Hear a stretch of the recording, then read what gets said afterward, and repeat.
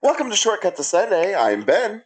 And I'm Bruce. And this is your podcast for February 13th, 2022, the sixth Sunday after the Epiphany. And we are coming to you not live on behalf of Holy Family Episcopal Church in Fishers, Indiana. Now, Bruce, how are you doing? I'm doing well. You're doing well? You're recording okay over there? Yeah, we're long distance again. We are long distance again this week because we had the distinct pleasure of having Bishop Jennifer in our doors. Well, we're recording this on Monday, so yesterday, but this past Sunday, and deservedly so, she got all our attention. So we didn't we didn't record yesterday at all. It would have just been gibberish. Yes. All Monty Python references. Which is totally different from what you're about to get now, I am sure. Please, grade us on a curve. Right. But yeah, so that was this past Sunday. So if you missed that, if you were away, if you were traveling, it is on our YouTube channel, HFEC Videos. Which is also, I think, a link is posted online at our website, holyfamilyfishers.org. So feel free to catch back up on that and get a load of the great, wonderful homily. Yep. Homily. I mean, you use the right word that she gave yesterday. It was really good. Yeah, and she had a new set of green vestments that I believe premiered at Dallas Convention. Maybe she had them a little longer than that, and they really are beautiful silk and all that stuff. So I made a special request that she wear them. She did, and it really looked nice in our space. Yeah. So we want to thank her for spending that time with us, which is great. I know we come to expect it, but it's very much welcomed. It was very nice to be able to have, especially considering the last year was very much not in person and being able to spend time with people. So the simple fact that we could spend physical time with her was fantastic. Yeah, definitely. And yeah, her last visitation to us was via completely online worship and then a Zoom call coffee hour sort of thing, which we made the best of. But yeah, it's not the same. No, definitely not the same. And it has to be terrifying to put such trust in me with her online portion of the service when she did celebrate with us while we were still doing canned pre-made services. I could have made her do anything. I mean, it was Wait a minute. I trusted you for months. You were tempted? Were you not watching? I was watching and just so filled with trust. I mean, Jennifer and I know each other a little bit, but I would have had questions. I would have been like, I don't know about this one. I'm glad I hadn't thought about that. But yeah, no, it was great. Got some Q&A time with her. Got to share the worship space with her in person. And it was good. It was great. It was, yeah. So now that that's all done, Bruce, what else? What are we gonna do for the rest of the year? I mean, I have no idea. No, that's not true. What do we have coming up? What do we have next on the docket, as it were? Well, we have the book group meets this week. We have coming up movies with a social conscience discussion time. We have the men's group meeting this I think it's Thursday evening. It's this week. Mm-hmm. Maybe, no, it must be Wednesday. Thursday's choir. Mm-hmm. No, but the men will be meeting in person at I think the Sun King Brewery. But all that information's on the website, and yeah, it just accelerates as we head into the warmer ish weather, and people are more likely to come out for things and all that. So yeah, watch the I like website that or word. the I like bulletin. that word, warmer-ish weather. Yeah, How true, yeah, how true. we we've all seen it snow during Holy Week, so Yeah, yeah, goodness, right? right. So, But this year we get to do in-person Lent, yeah. starting with in-person Ash Wednesday, and last year we had to do Ash Wednesday simply online. So yeah, it'll Mhm. be really meaningful to get back to those in-person worship and program and social times. Oh yeah, yeah, yeah, hugely important. And yeah, very much looking forward to that. I did actually have a conversation this morning, and did confirm that we will be broadcasting the Ash Wednesday service. Uh, Oh, so good. so that will be to be done. That'll be something to look It'll forward go to. out live, I presume. Good, because It I'm not sure going to will. trust you again with the recording. Now you're always But gonna wonder. in all seriousness, we will have, since that will be happening, we will have available for people who are not comfortable or otherwise are unable to be there in person. Once again, small containers of ashes, if you want to have those with you wherever you're experiencing the service online, and Mhm. be able to mark yourself with ashes. It's not Oh, an cool. action that requires an ordained person, so we can do Hmm. that. hmm Very cool. Yeah. Yeah, it's very cool. Um, well, that's enough with the news. Let's move on to our this day in church history. Um, so I have a few here, and we'll start here in 1413.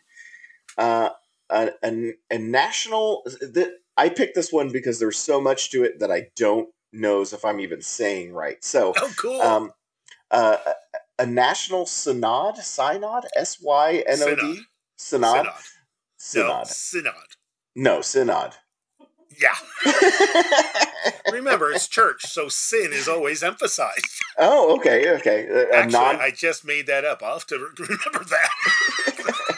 So it's a nod to sin. Got it. Yeah, A yeah. national synod is convoked in Bohemia to discuss John Wycliffe's teachings.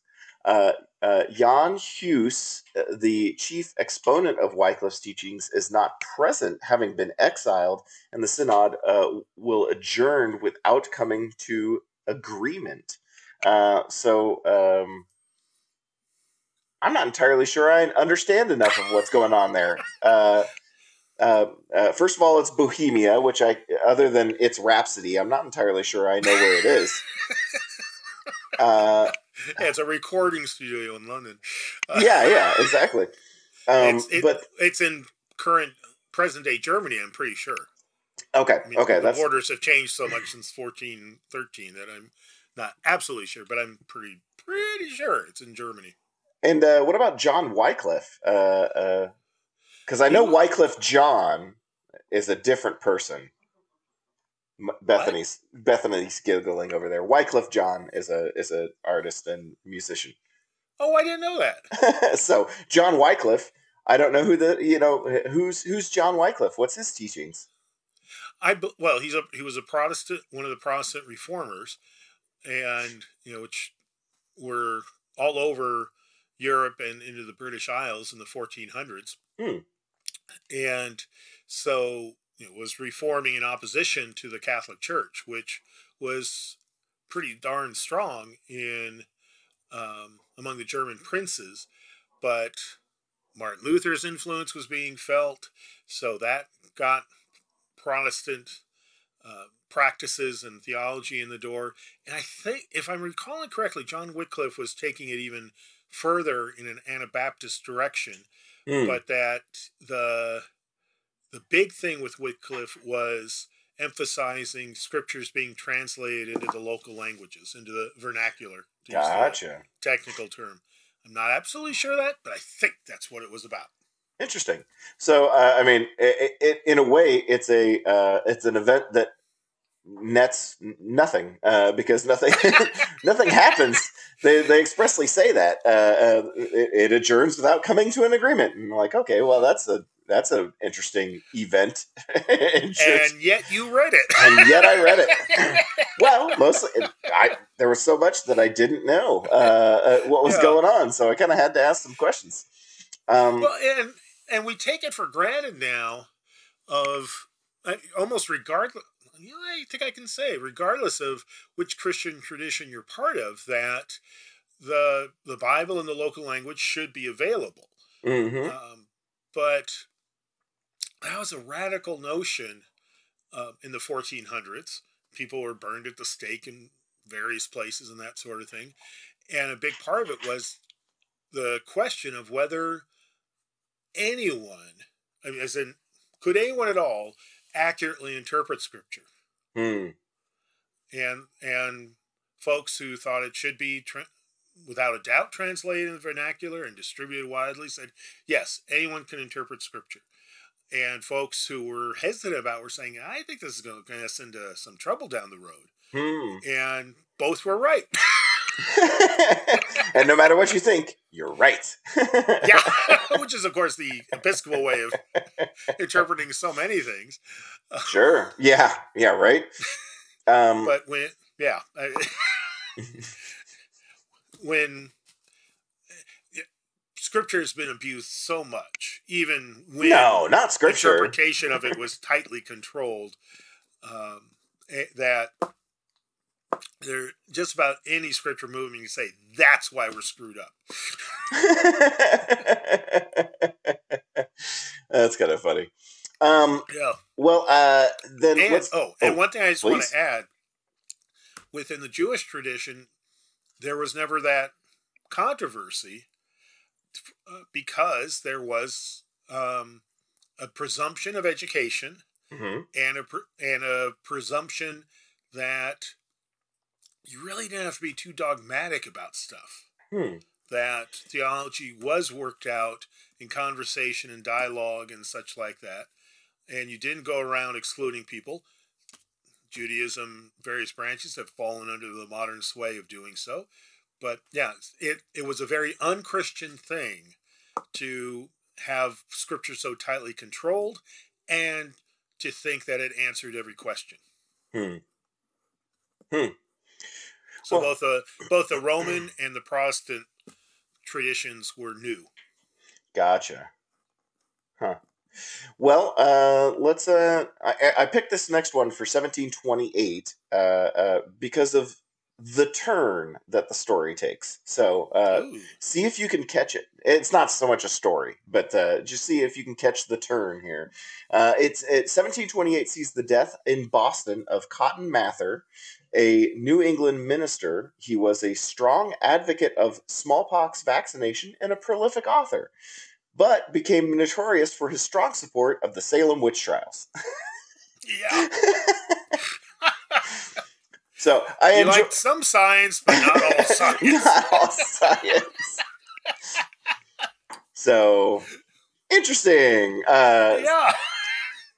1914 sees King George V receives Wilson Carlisle, head of the Church Army, questions at Buckingham Palace and expresses sympathy for the vagrants and criminals in the army is trying to reclaim. Carlisle had founded the organization in 1882 and has worked worked with the Church of England with approval since 1883. So, head of the Church Army. What? In the United States, it's called the Salvation Army, Okay. Interesting. and That's the same kind of mission of um, focusing their ministry with people who are downtrodden and mhm. low income and all. And yeah, it's the same thing. Gotcha. Okay, I didn't know that. I was like, I didn't Yeah. remember England having a church. Well, I mean, yeah. My understanding of that church army is a little bit different. So, Well, see, that the nice thing about having a state church hmm, is the church doesn't need an army. You just call the king and use his. exactly, exactly right. Um, in 1936, the Lutheran Church, the Missouri Synod, organizes an Armed Services Commission to assist Lutheran chaplains. I'm There's got to be more to the story that I'm very curious as to what it is, because an Armed Services Commission to assist Lutheran chaplains. I want to know what was going on in 1936 that they were like, yeah, we need to arm some of these people. No, no, no, no, no, no. No? No? What's They going weren't. on? They weren't trying to arm chaplains. I mean, an armed services commission to assist Lutheran chaplains. They needed bodyguards. What's going on? Oh, okay. I gotta stop laughing before I say this. Is the rise of Hitler. Oh, okay. So the arms, and at the time, much more so than today, it was very common to describe the military as the armed services. Okay. Hmm. So the Episcopal Church had, and still has, the Armed Services Prayer Book. And every major denomination had some kind of armed services commission, committee, Hmm. bishop. We have a bishop for the armed services still. And one of the interesting things is that in the United States, the chaplains are employed, supervised, and ranked by the military branch they are serving. Gotcha. Okay. In many, many other countries, they are supplied by religious bodies, but are not seen as part of the military structure. Okay. Okay. So this So is they'll function almost identically to how the U.S. chaplains work. They're embedded with units and uh, gotcha. risk their lives and give up their lives, even all that. But they don't carry rank. They won't get a military pension like U.S. chaplains can, and things like Hmm. that. And the idea is that way they're not at all beholding to the hierarchy in their pastoral care of military personnel. Yeah, that makes sense. So, Yeah, so my misunderstanding was that the commission was to serve the chaplains. The chaplains are there to serve the armed services. Got yeah, it. yeah. And one of the things that our younger listeners may not be aware of is that, particularly after World War One, that basically the U.S. military was almost disbanded. Mm-hmm. That it was like, yeah, we don't need that anymore. And so when Japan and Germany and Italy started to promote fascism and begin to invade other countries and all, we suddenly had to turn up the volume on our military efforts, and that included churches. Of saying, okay, suddenly we need bigger military forces, therefore we'll need more chaplains, therefore we need to start providing these resources that we thought we would never have to provide again. Mm-hmm. Because there was this very strong move in the U.S. to be neutral and never be part of a world war again. Got it. Interesting. Yeah. In 1949, death in Dundee, Scotland, of Minnie Cumming Watson, the first female missionary of the East Africa Scottish Mission. She had established a system of Christian schools for the, I'm probably going to butcher this, Kikuyu people of Kenya. That In sounds right. Sure, why not? Actually, I have a friend from Kenya, so yeah, I think you got it right. Okay, yeah, for sure. I would never butcher something ever. Um, And then I've got two more here, and they kind of, in a way, they kind of relate to each other in that I see it as a reminder of sometimes we don't live in the times that we think we live in. Yeah. In 2001, Vietnamese authorities arrest Father Thaddeus Nguyen Van Lai for his calls for religious freedom, and he's been arrested many times before. That's 2001. And in 2011, police raid a Baptist church service in Gomel, Belarus, and detained Pastor Nikolai Vershin for trial for holding an unauthorized religious service. Yeah. So, uh, events that sound like they would belong in the early part of the list, and yet very much are still a thing of today, unfortunately. So, that's pretty much it for the this day in church history. But yeah, like I said, kind of a reminder that things still have a ways to go as far as Yeah. churches go. We could do a little better. Always do better, but surprisingly, we could do a lot better. Yeah. And the current statistics current statistics are that religious violence is even higher now than when those events took place, both against Yeah. Christians and other faith groups. So yeah, Hmm. we have to be very careful about protecting one another as we all are walking towards God. Yeah. Well, let's move to our readings for this week. Our first reading comes from the book of Jeremiah, chapter 17, verse 5 through 10. Thus says the Lord, cursed are those who trust in mere mortals and make mere flesh their strength, whose hearts turn away from the Lord. They shall be like a shrub in the desert, and shall not see when relief comes. They shall live in the parched places of the wilderness, in an uninhabited salt land. Blessed are those who trust in the Lord, whose trust is the Lord. They shall be like a tree planted by water, sending out its roots by the stream. It shall not fear when heat comes, and its leaves shall stay green. In the year of drought it is not anxious, and it does not cease to bear fruit. The heart is devious above all else, it is perverse. Who can understand it?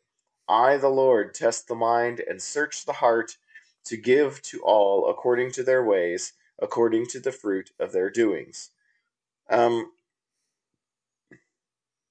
this is kind of a downer.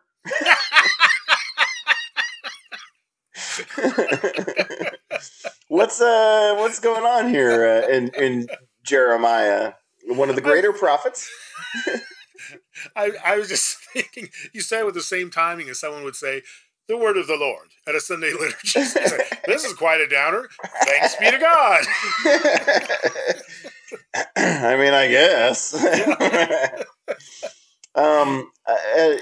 Jeremiah is one of the major prophets, Yeah. right? Yeah. So He's a biggie.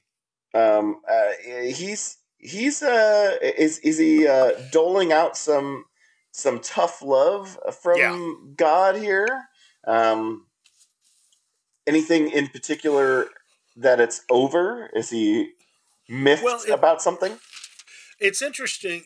Um, well, yeah, he's miffed it at the people and the government um, for not being with God, not Hmm. um, being intimate with God. It's not, in this case, it's not so much um, following any particular law. It is about actually being in relationship. Okay. So, um, like in verse 17, blessed are those who trust in the Lord, whose trust is the Lord. It's not, as some other places, including the Psalm will have in a minute, um, it's not a follow the Torah. It's instead trust in the Lord. It's a more developed sense of what one's relationship with the divine is than we Mm. find in some older pieces in the Bible. And it actually probably was not written by Jeremiah. What a lot of scholars say is that the What? That 5 through 8 was a wisdom poem, and 9 and 10 are connected wisdom proverbs that probably were actually inserted into the book of Jeremiah long after he had died. Huh. Well, that's weird. Yeah, in the New Revised Standard Version Bible I have, it entitles this section "A Collection of Wisdom Sayings." Huh. Okay. And that goes on through verse 13. It's not just the sets of verses, but it's the wisdom tradition within the Hebrew scriptures isn't about knowing lots of stuff. It's about being able to discern what God's desires are. And then the next piece, of course, is living them out. Okay, yeah. I have to admit, verse 9 perplexed me just a little bit, just because, I mean, modern mentality is that, like, oh, the heart is, the pure part of you. Right. It's the good part. And here it says the heart is devious above all else. It is perverse. And I'm just wondering if you have any thoughts on that. Yeah, in the Hebrew language and culture, the heart is not the emotional seat of a person's being. It's the will. And so it's the will, it's the mind. So it's closer to the brain that in American culture. And so yeah, it's sort of the people are stupid verse. Gotcha. Well, I guess I figured you'd get that one. Hey. Yeah, I mean, I guess it does kind of it does kind of sound a little bit like the heart wants what it wants kind of a phrase. Like if you think of that phrase, then oh yeah, then it means like oh yeah, you can justify anything you want if you listen to your heart. Yeah, and it's the same thing, but instead of saying the listening to your passion or something like that, it's you can justify anything if you think about it long enough. Yeah. Okay. You can rationalize anything. Yeah. So we have kind of like we have a blessing here in verse 7 and 8. Yep.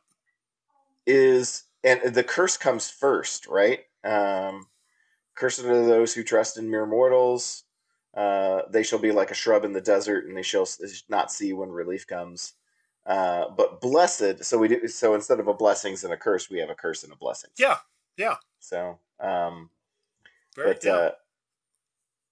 so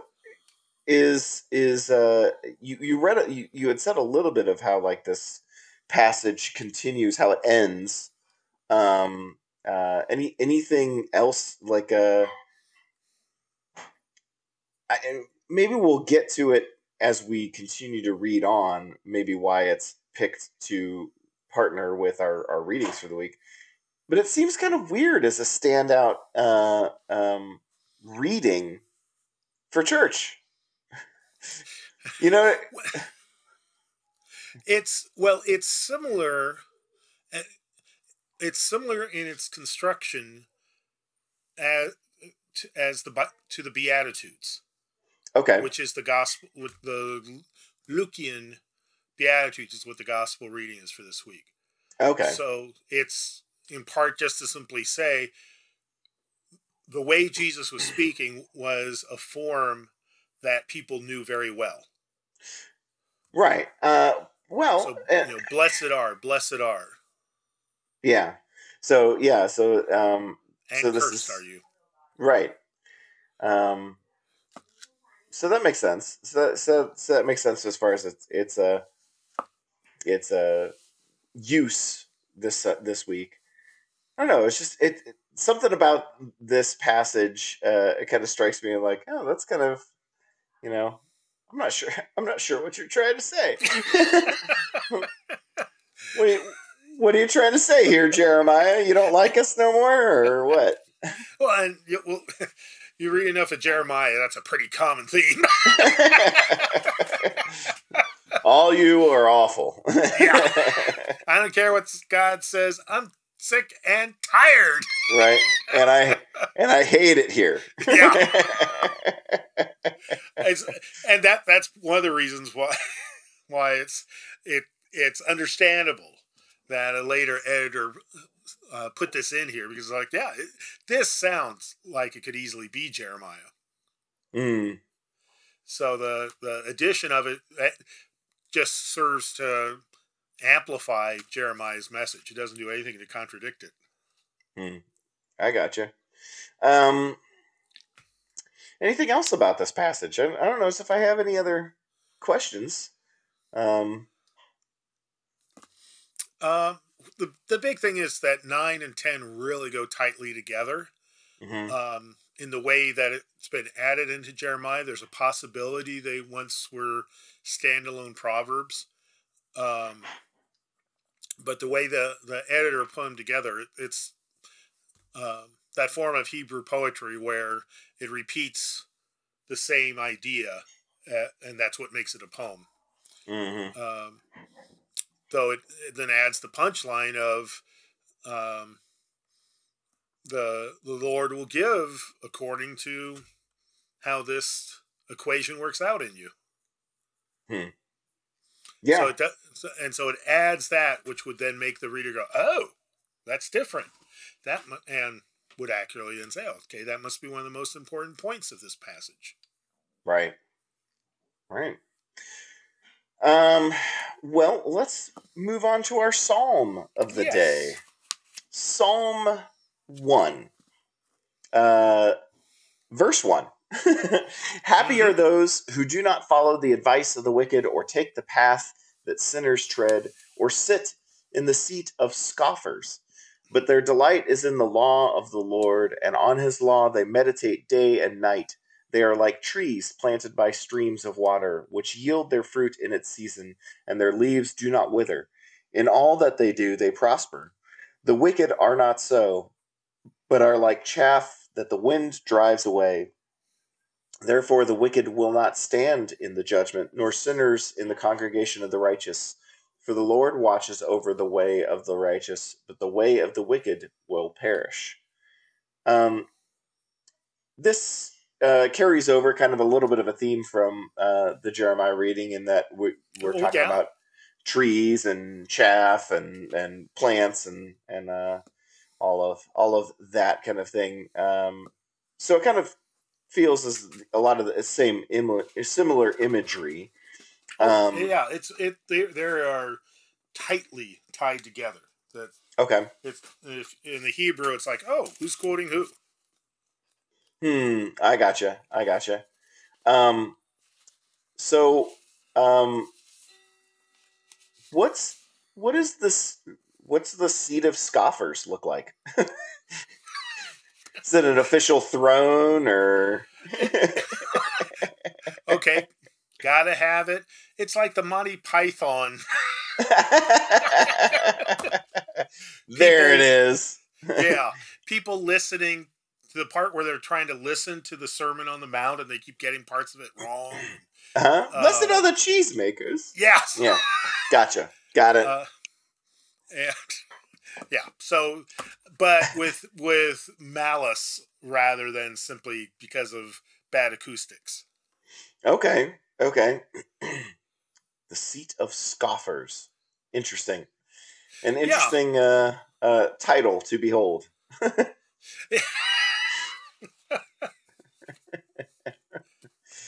Um, what about Psalm 1? What do we know of its history? Um, We we know that it was composed after Jeremiah, okay. because it was composed after the Israelites got to return from their captivity in Babylonia. Okay. Okay. So that was Jeremiah was wrote during that time. So Psalm 1 is quoting Jeremiah rather than the other way around. Okay. Okay. Um, is that all of Psalm 1? Yes. Okay, so it's only 6 verses long. Mm-hmm. Interesting. And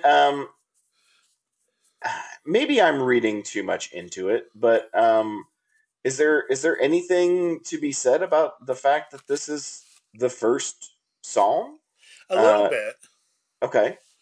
Um, one one of the very interesting things is that it seems like new some um, Christian scholars, very early on Christian scholars, Hmm. uh, who even before they were called Christian, did not know Psalm 1. Okay. That those early church letters and stuff refer to what we now call Psalm 2 as the first psalm in the Bible. Oh, okay. So it really, I don't know, that just staggers me that even as much as I love studying the entire Bible, not just the Uh-huh. New Testament, to think that Psalm 1 could actually be so young that it's as young as the Gospels. Yeah, that is. Isn't that like, Yeah. whoa, what? This was not King David writing this one. Right. Um, and so in that way, it's kind of exciting to me that it is in written in the form of Jesus's Beatitudes. I mean, Hmm. it's not as tightly as Jeremiah was, the passage we had a minute ago, but not too distant. And so it could actually be that the composer of Psalm 1 was inspired by Christ. Hmm. Hmm. I mean, we don't have any evidence of that. It's one of these things I kind of like to speculate on things sometimes. So, if that's on the quiz when you're trying to get into heaven, don't quote me. Right, right, right. Bet on someone else's theories. Yeah, play it down the middle. And my Bible is always the first one. I'm sure it's pretty old. um. Uh. What? Yeah. Okay. That's interesting that would be young enough to. Huh. Um. And then. I mean. Yeah. I'm struck by I the. blew I'm your struck. mind, didn't I? You did. You did. And then I got very distracted because I was so. I the first portion of the verse of the modern day book of Psalms, at least, is probably the biggest no brainer half sentence that I've ever read. Happy are those who do not follow the advice of the wicked. Yeah. Yeah, okay. What else you got? Yeah. Right. Oh, this book is getting good. Yeah, but it. The author felt that was crucial to say. Yeah, yeah, okay. I mean, Okay, I I did. I hate to wasn't live in your explicit time. enough. Hate to live in your time that you feel like, oh, we better say this, or who knows? Who knows what'll happen? Well, and okay, part of the literary um, literary functioning within Hmm. Hebrew is how do sentences begin and end. Hmm. Hmm. And it's of no small significance that in Hebrew, unlike in English, the first word of the book of Psalms is sinful.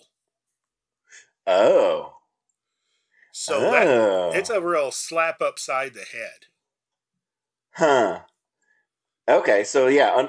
So for us, it starts with the word happy, Yeah. and that's a completely different. So it's a completely different literary experience Hmm. to read it in Hebrew. Huh. Now that's all right. All right. That's kind of interesting.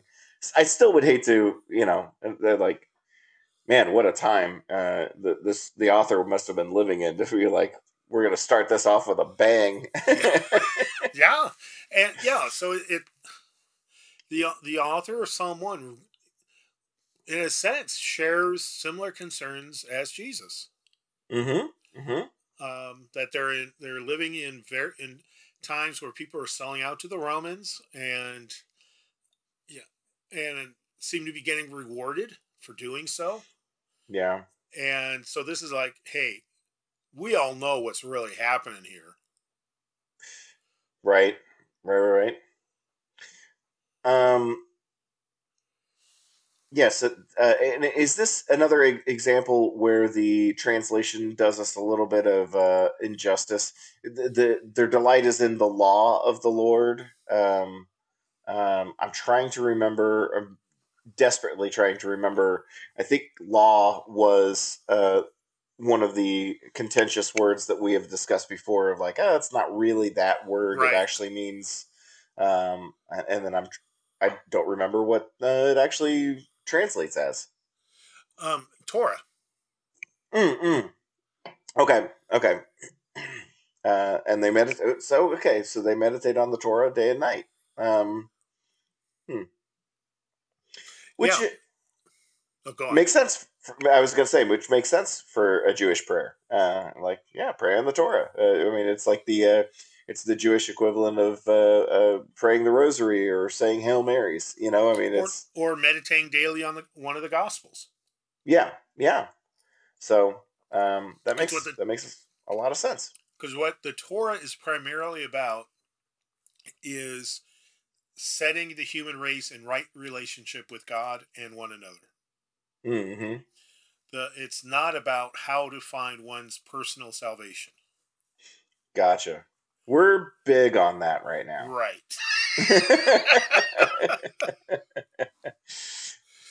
And rightly so. Oh wait, no. Anything else about? I mean, that it's kind of short and sweet, but not sweet. Not- sinful. Oh, okay, all Well, right. and okay, Coming and in hot. just just to complete the literary analysis, Uh-huh. it ends with God knows. Oh, that's If that doesn't give you shivers, I don't know what yeah. will. That's terrifying. Yeah. Sinful, and God knows about it. Yep. So good luck. Here's the rest of the Psalms. Good luck. Yeah. Maybe may you find comfort elsewhere, I Please guess. exit through the gift shop. Yeah, it's an opening psalm that, man, just That's hits you not upside the head. that's not an opening psalm. That's an opening salvo. Yeah, yeah, Geez. and thinking of it as being as modern as it is, still 2,000 years ago, but as modern as it is, it makes Mhm. perfect sense. The temple is thoroughly corrupted by sellouts to the Romans. People are, as Jesus talks about, and scholars and um, other religious Jewish writers of the time, talk about how people are doing anything to enrich themselves, Mhm. and particularly at the cost of their identity as faithful people. So yeah, it's like, okay, we're going to collect all the Psalms. Yeah, we need something a little stronger to start this thing off with. Yeah, Oh I yeah, guess. this is what Bob Dylan was singing down the road. Okay, yeah, let's put that in. I mean, it's that. It's a Yeah, protest song, really. I gotcha. Yeah. Yeah, All right. Well, good on them. Bunch yeah, of 2,000-year-old hippies. that's right. Um, well, let's move on. Let's move to our gospel reading for the week, which has already been spoiled by Father Ian, Father Bruce over here, and telling Spoiler us alert. what for. Yeah, goodness.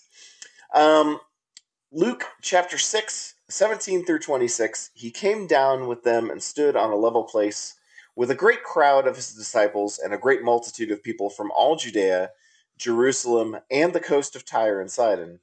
They had come to hear him and to be healed of their diseases, and those who were troubled with unclean spirits were cured.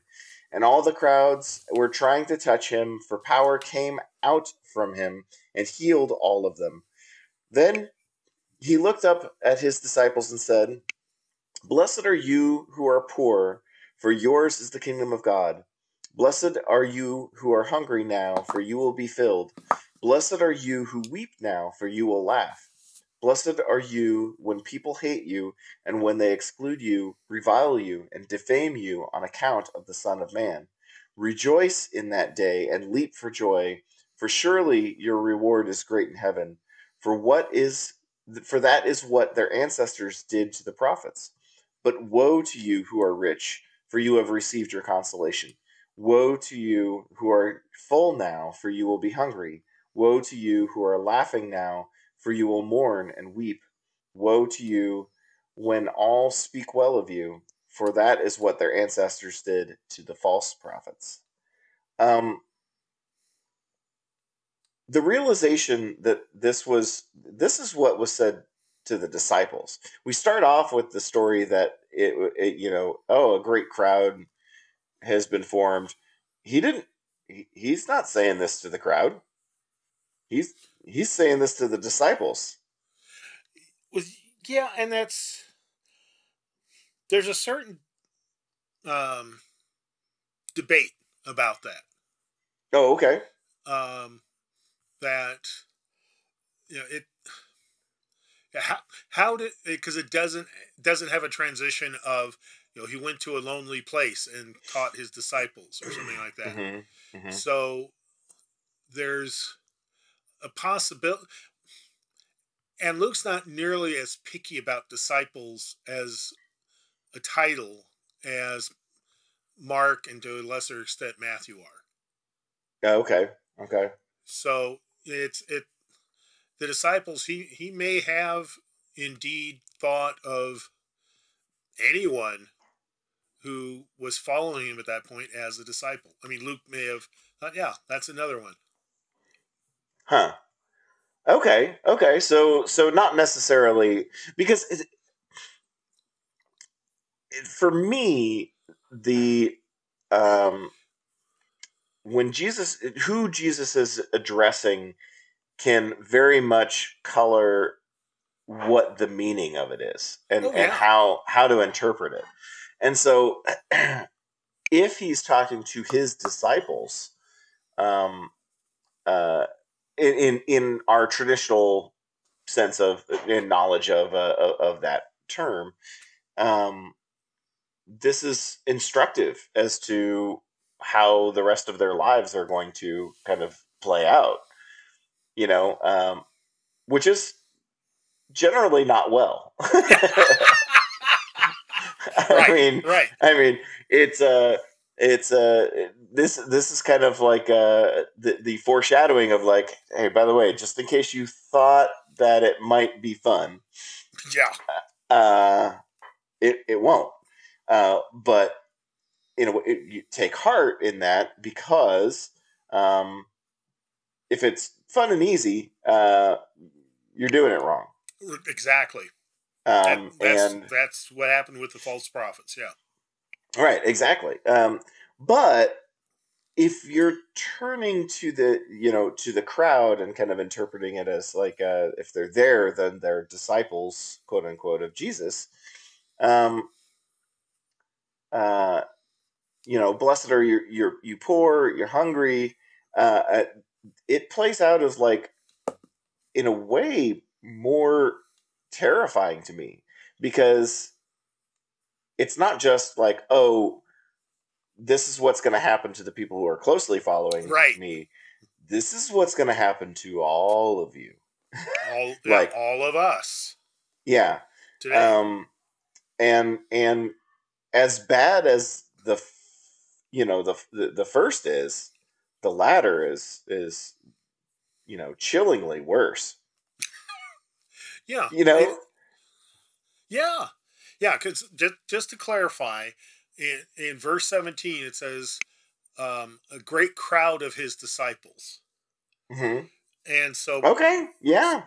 And so part of it is in Luke and somewhat in Matthew, and there's a distinct difference than the view that John and Mark have, which is that the number of disciples tends to be pretty small. Mm-hmm. And in John gets smaller and smaller till it seems to be not much more than the 12 men and the women who followed Jesus. So Luke has a much more, as with most of Jesus' teachings and miracles, has a much more, we would now call, egalitarian view of who were following Jesus and how many there were. Gotcha. But that does mean that there's not like a professional class of disciple, apostle, that this is addressed to. It's instead addressed to all Christians. Which, yeah, makes it much more challenging to ponder than if it's like, man, yeah, Peter, James, and John, they had it tough. Right. Yeah. Well, and yeah, it's also, it's thematically, storyline wise, we certainly feel for the Jewish people throughout the gospel stories, but the real hardship and kind of focus of the overall storyline is really on Jesus and his disciples, as far as like who you feel bad for. Sometimes it's easy to kind of forget how, as bad as Jesus obviously had it, being uh, tortured and crucified on a cross, and his disciples fared little better. Right. This was the way of life for everybody in the story, whether they have a name, they're identified by name or not. This was kind of the way of life for all of them, and it's it's we I think we forget that sometimes. I think we forget. So much of Christianity today internationally is usually unintentionally, sometimes very intentionally, colored by the prosperity gospel approach to Christianity, where you're always blessed. And if you're really following Jesus, then you do have at least one Mercedes and a vacation home and physical good stuff on earth. Right. I mean, do you not? I'm sorry, do you not? Yeah. And this is the opposite. And this is addressed not to only Christians, well, followers of Jesus. They weren't called Christians yet. In the year 30, it's supposed to apply in 2022 as well. Right. And yeah, like I said, that's not a very popular thing to listen to. No, it's unpleasant. It's uncomfortable. Take it back. Right. And so there are Christian preachers who, to go back to Jeremiah and Psalm 1, take what do my listeners want to hear? What will keep the what will keep the pledge income high? That's what I'm going to preach, rather than this could get hard, but it doesn't mean that you're unfaithful. Yeah, that's an interesting point of like, yeah, no, you're all blessed. You're all blessed. Don't forget to give Hmm. in the plate. Well, and technically, and this, this is an insult. This is the theology. A prosperity gospel church, one of the reasons you get rich is because you're giving so much money to that church. Right. And if you're not getting rich, that probably means you're just not giving enough. Yeah. Yep. Yep. Yep. Yeah, I've heard Which, that. I've heard again, something like that before. totally inaccurate, total blasphemy, really. Oh, but You do, popular to say. you know I love my blasphemies here in Yeah, it's true. Oh, I thought it was more the heresies, but okay. heresies, blasphemies. I love them all. Love them all. Love all the E's. All the E's. Yes. um. Yeah. Yeah. This is. Yeah. So it definitely does color it. A little bit differently than you might be initially inclined to take it. Hmm. But um, yeah. But the Go nice ahead. thing is that I think it's still the Beatitudes here still Hmm. are so full of meaning that they can still be easily applied to lives today. Where the let's see which verse is it. Um, verse 26, 626. Woe to you when all speak well of you, for that is what their ancestors did to the false prophets. Hmm. It's easy to say, oh, prophets, that doesn't count today. Well, it counts in homeroom in the 11th grade. When Yeah. there's Yeah. so many places where people feel alone and wounded by false prophets, by people who are the cool kids, regardless of the chronological age. Hmm. Well, woe to them. Right. um, and people can take comfort in some of these woes as well as the happies. Yeah. No, I think it still holds a lot of meaning to us today because yeah, I mean, a couple of these I do take exception to. Mostly they're in verse 25. Uh, Uh, I think I know where you're going. I do like being full, but it does ring true. Woe to you who are full now. You're gonna be hungry, and I'm like, boy, isn't that the truth? And but also, woe to you who are laughing now, for you will mourn and weep. Like, no, no, come on, don't take laughter away from me. Yeah, obviously I'm with you on that one. I mean, laughter. Like you could take being funny away from me. There's plenty of people who would say that that left me a long time ago. But um, you know, laughter, like that's come on, man, not laughter. Well, what one way of looking at the Greek is that it's not laughter of, boy, that was a great joke, but Hmm. instead laughter in terms of being self satisfied. Okay, okay. So it's jerk laughter. A lot of people say that I have that too. Well, woe to you then. um, interesting. Well, and, Interesting. and it's, I mean, I'm thinking of an example, a childhood example that I'm guilty of is, I could crack a line in terms of getting kids around me to laugh. And of course, it was directed at a girl I had a massive crush on that I made a Naturally, naturally. two line joke that made her cry. When I was fifth grade. And I think the laughter was this kind of laughter. Yeah. the snobby, smug, I'm slapping you down kind of laughter.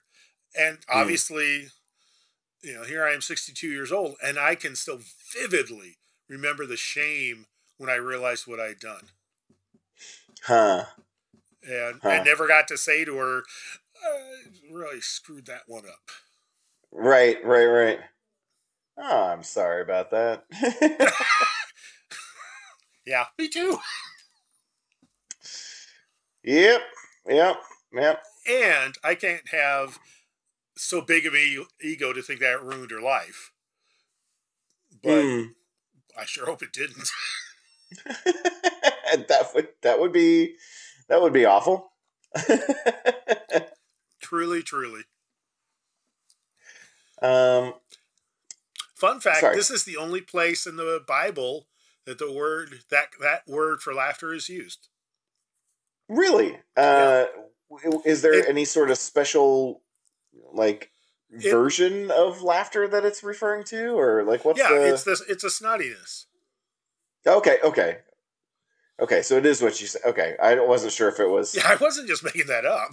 Well, I didn't know if I didn't know if it was exact as to what you were saying. I got it.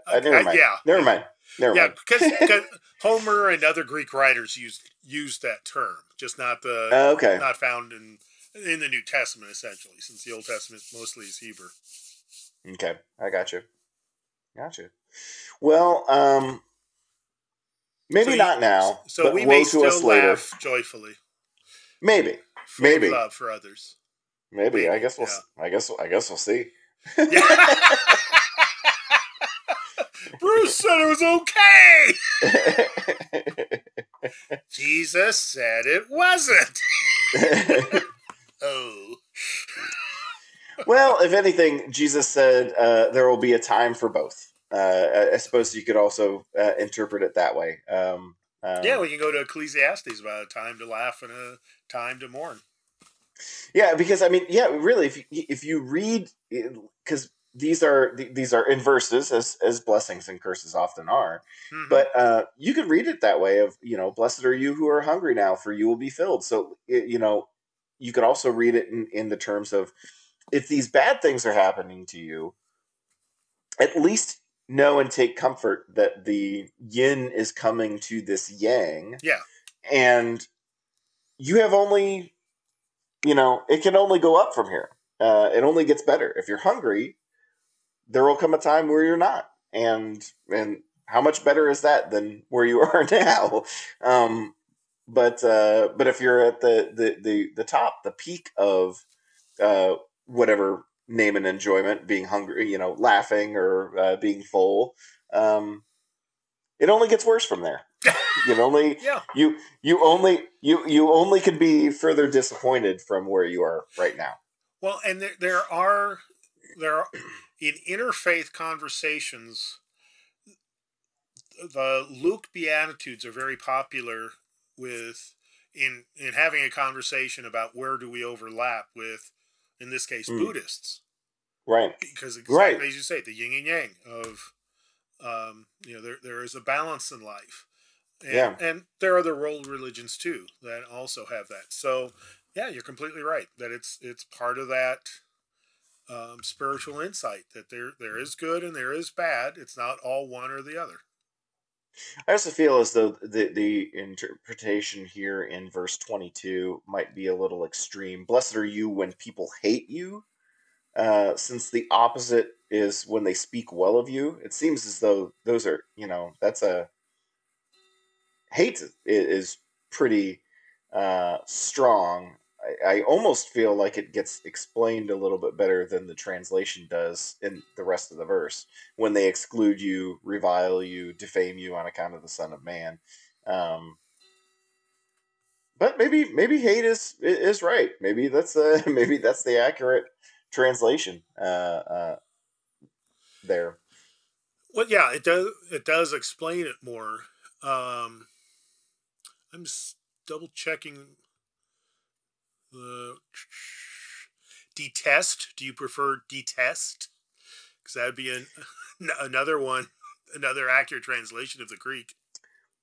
Yeah, maybe. I don't know. Hate is such a strong modern word Yeah. that Well, yeah, that we use like hate speech and all. It really you're does right, have a much viler meaning than Jesus is talking about here. right, Um, it in Greek, not necessarily biblical Greek, but ancient Greek, it was used also to mean love less or esteem less. okay, yeah. Um, but the primary ones are hate or detest. Hmm. Yeah, I think I like to test better. Change Yeah. it, mark it, print it. Let's go. Next. You're welcome, everyone. Bible according to me. Um, uh, well, with that bit of blasphemy,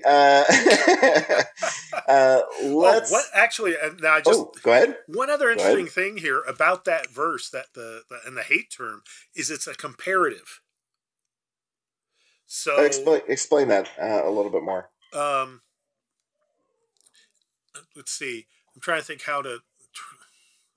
You know, blessed are you when people like someone else a lot more. Um, Mm, that it's not so much gotcha. you are worthy of all hate. It's more you are an outcast. Right. When you're lowest on the totem pole, when everyone Yeah, else is above you. I and gotcha. like you said, the rest of that verse really explains the connotation of Right. that Greek word. Yeah. Hmm. Yeah, Interesting. yeah, Language is fun. Language it really is is. It's a a blast. ton of fun. Um, so with that last bit of nerd alert, we'll call to a close this your podcast for February 13th, 2022, the sixth Sunday after the Epiphany, and in year C. And we again encourage you to worship with us, however best suits your needs this coming Sunday, 8 and 10 in person. 10 o'clock will be broadcast live online. And until next week, I'm Ben, And I'm Bruce. and we'll talk to you then. Bye bye. Bye.